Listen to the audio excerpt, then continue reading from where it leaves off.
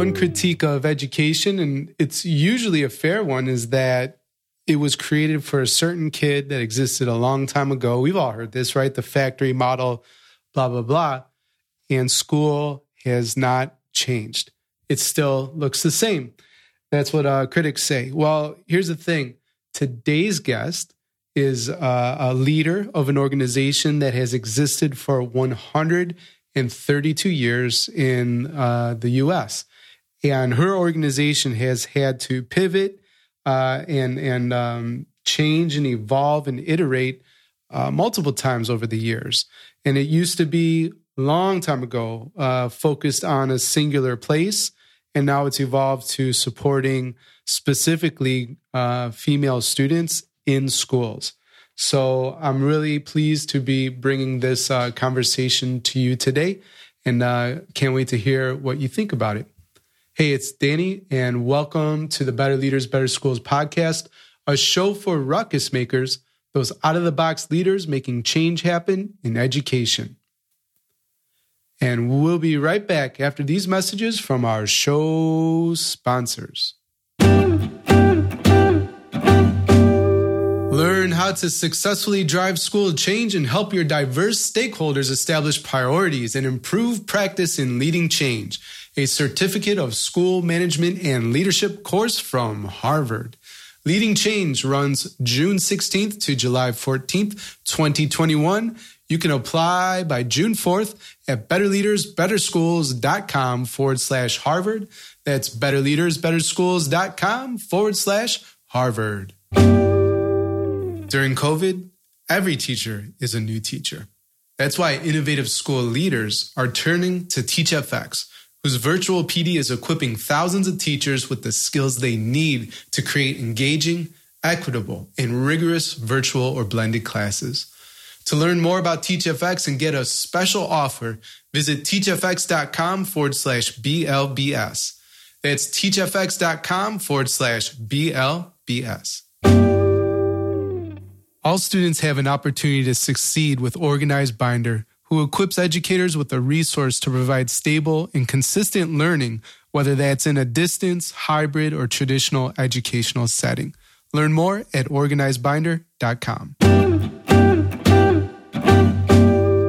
Hey, ruckus makers. Today I am joined by Siobhan Davenport, a mother, author, and president and CEO of Contenton Services of Greater Washington, a 132-year-old nonprofit that empowers 6th to 12th grade girls to overcome obstacles and reach their full potential. Siobhan's personal story, combined with nearly 20 years of experience in youth development, make her an expert in holistic programs that drive youth social, emotional, and academic success. Siobhan, welcome to the show. Thank you for having me. I appreciate the opportunity.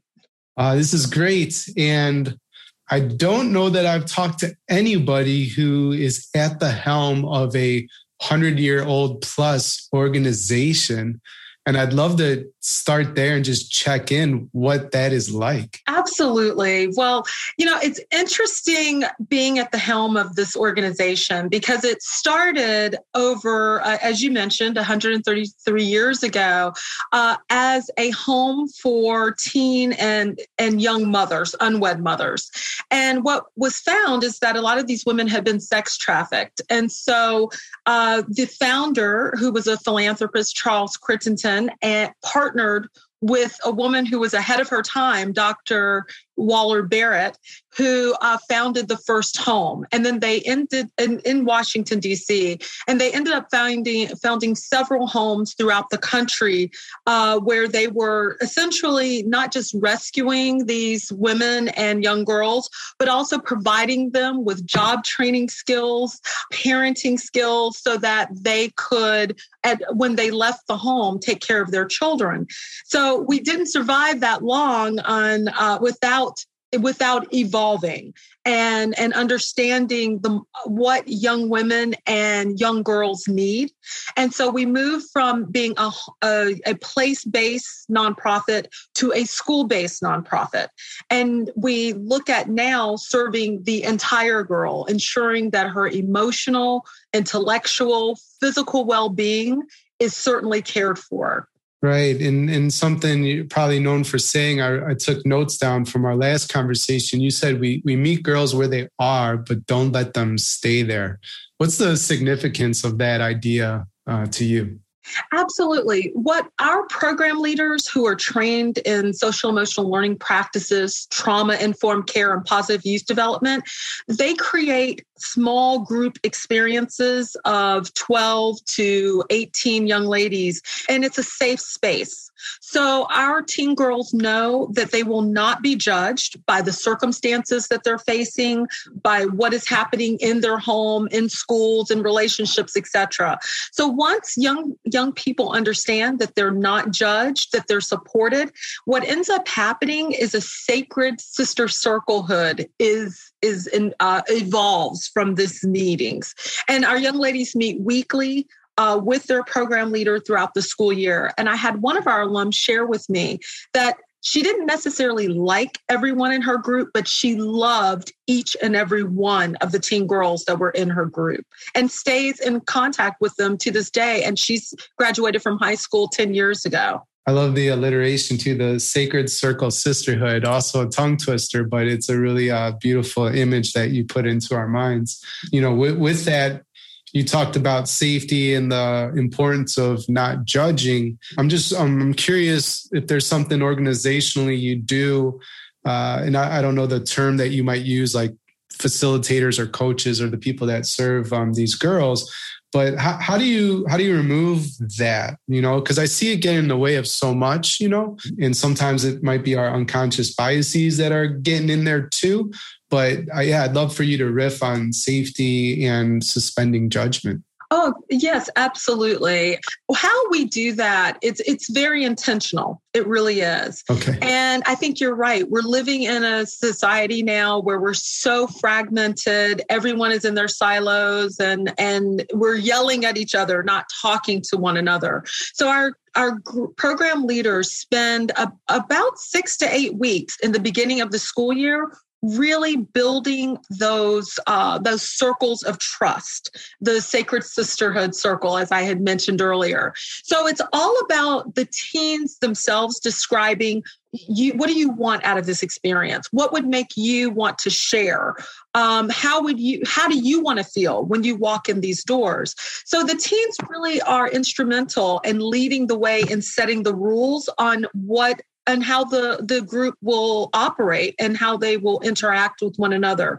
So it's very, very intentional. And what ends up happening is your quieter girls who may not have said anything for most of the school year will suddenly become your most outspoken girls by the end of the school year. We hold a spring event called the High Tea. And I remember one young lady who was at my table. She was a sophomore in high school.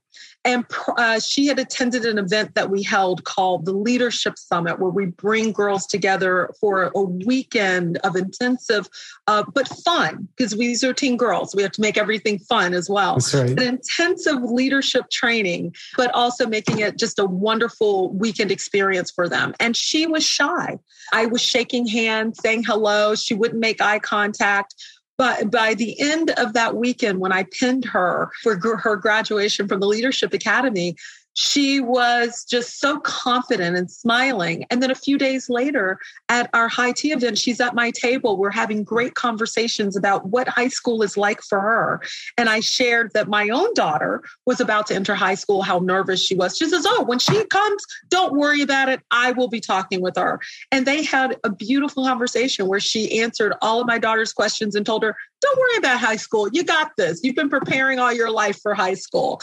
So it was just nice to see how the support that our young ladies receive from us, the non-judgmental support, will help them blossom with confidence and really live and speak their truth. Yeah, that's great. And just to unpack for the ruckus maker listening, you mentioned how creating the safe space and suspending judgment is an intentional move on your organization's part.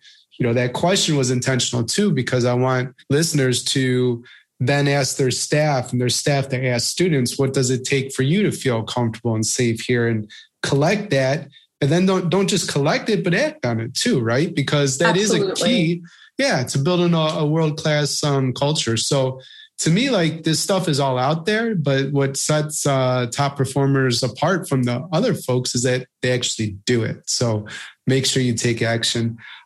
Speaking of taking action, I know that the girls lead quite a bit of what happens within your organization.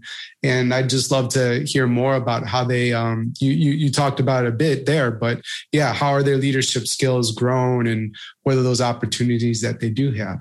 I love how you refer to your listeners as ruckus makers, because I think of our girls that way.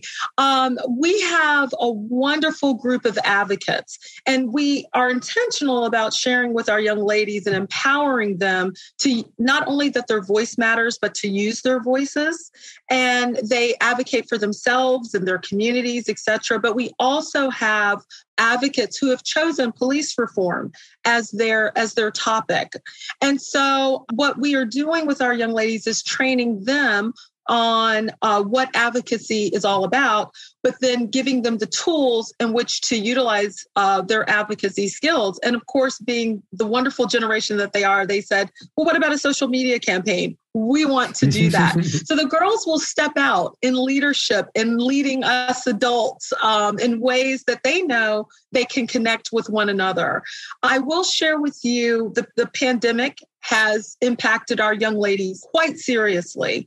The young ladies that we serve face many challenges, but the pandemic has exponentially grown those challenges.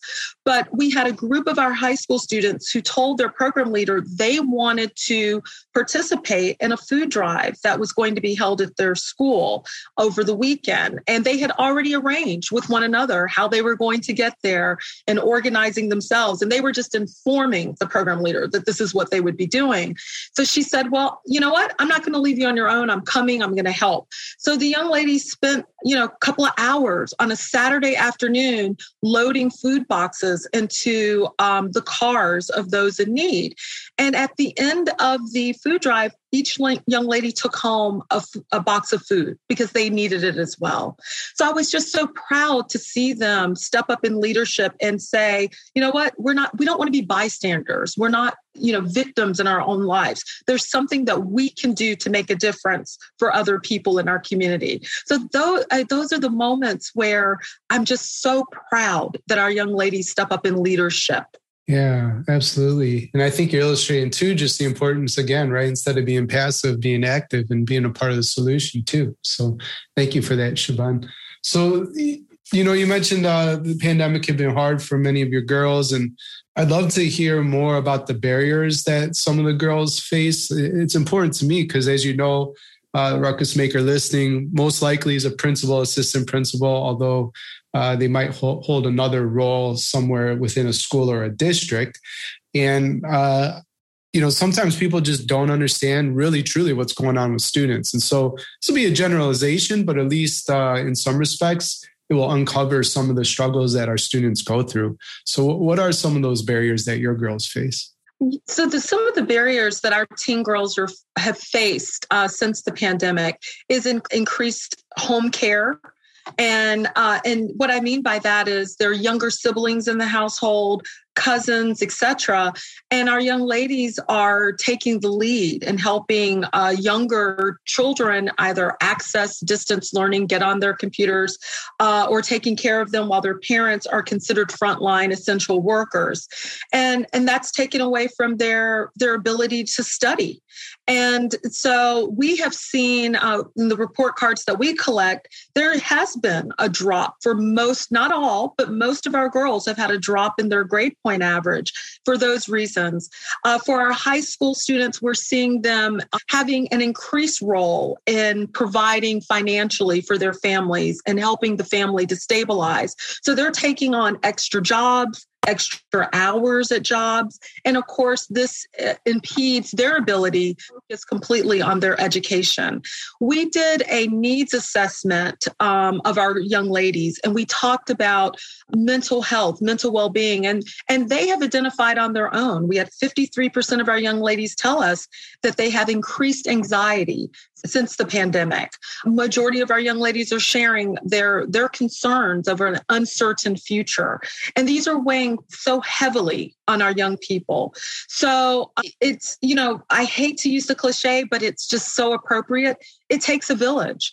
Our schools can't do it all alone. And we have great leadership of our principals and vice principals and teachers at schools, but they can't be expected to address all of the needs of our young girls. So we need to be in partnership, which we are with our schools and other nonprofits as well. So we can all just circle the bandwagons and help provide the resources and support that our students need. But it's important for our school leadership to understand just the increased burden that our young girls are facing since the pandemic. I think it's a good place to pause just for a moment, and we'll get a message in from our sponsors. And when we get back, we'd love to hear about how it's important not to forget about the work that needs to be done at home and a few other things. Learn how to successfully drive school change and help your diverse stakeholders establish priorities and improve practice in leading change. A certificate in school management and leadership course from Harvard. Topics include adaptive leadership, culture equity, and more. Leading Change runs June 16th to July 14th, 2021. Apply by June 4th. Enroll by June 10th. And get started at betterleadersbetterschools.com/Harvard. That's betterleadersbetterschools.com/Harvard. Are you automatically tracking online student participation data during COVID?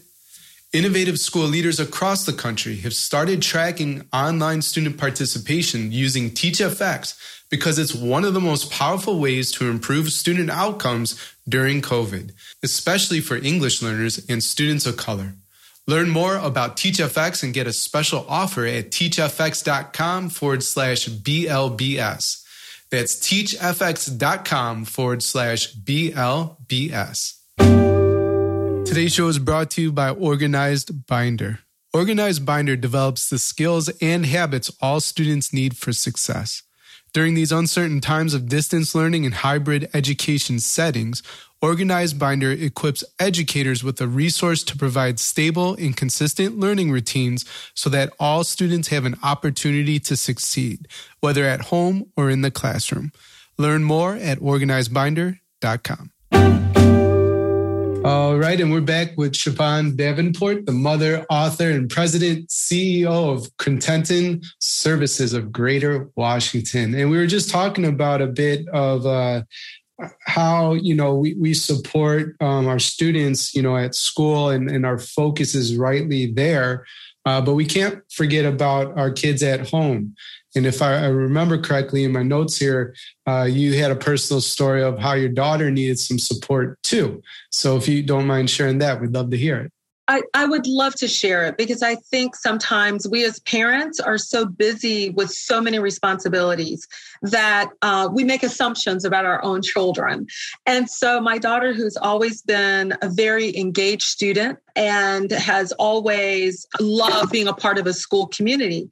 So when our schools closed last March of 2020, and all students had to be virtual, she was fine. I mean, she ended up the school year in a positive note. But I think having lack of activity and connectivity during the summer, no camps, internship, she's a high school student, and not having access to her friends, she really disengaged. And so it was a surprise to me when I was getting notes from her school because they were concerned about her as well, that this wasn't the child that we recognize. Are you seeing these signs at home? So as I am working with teen girls, 6th through 12th grade, and helping them stay engaged, even in my own home, I found that I needed to really put focus and help my daughter navigate this distance learning, which was quite difficult for her and many other students as well. I appreciate you sharing that personal story because, I know the Ruckus Maker listening is very focused in driving results for their kids at school.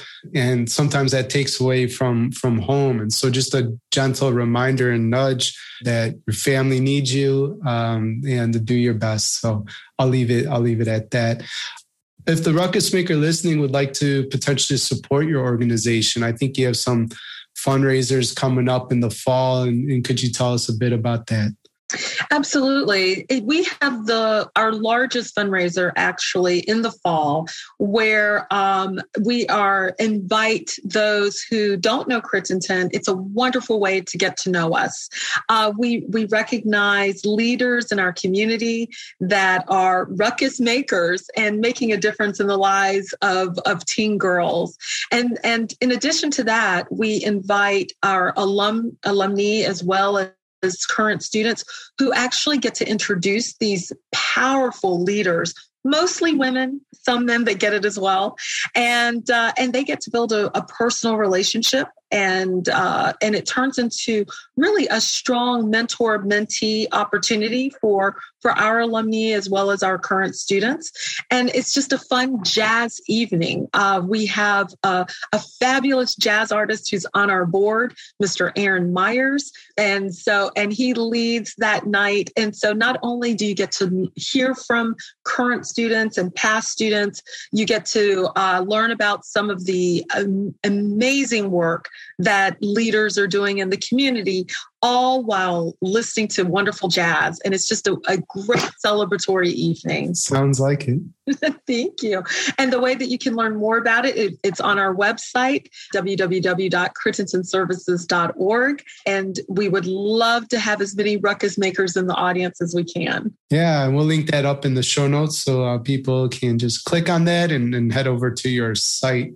Well, Shaban, if you could put a message on all school marquees around the world for just a day, what would your message read?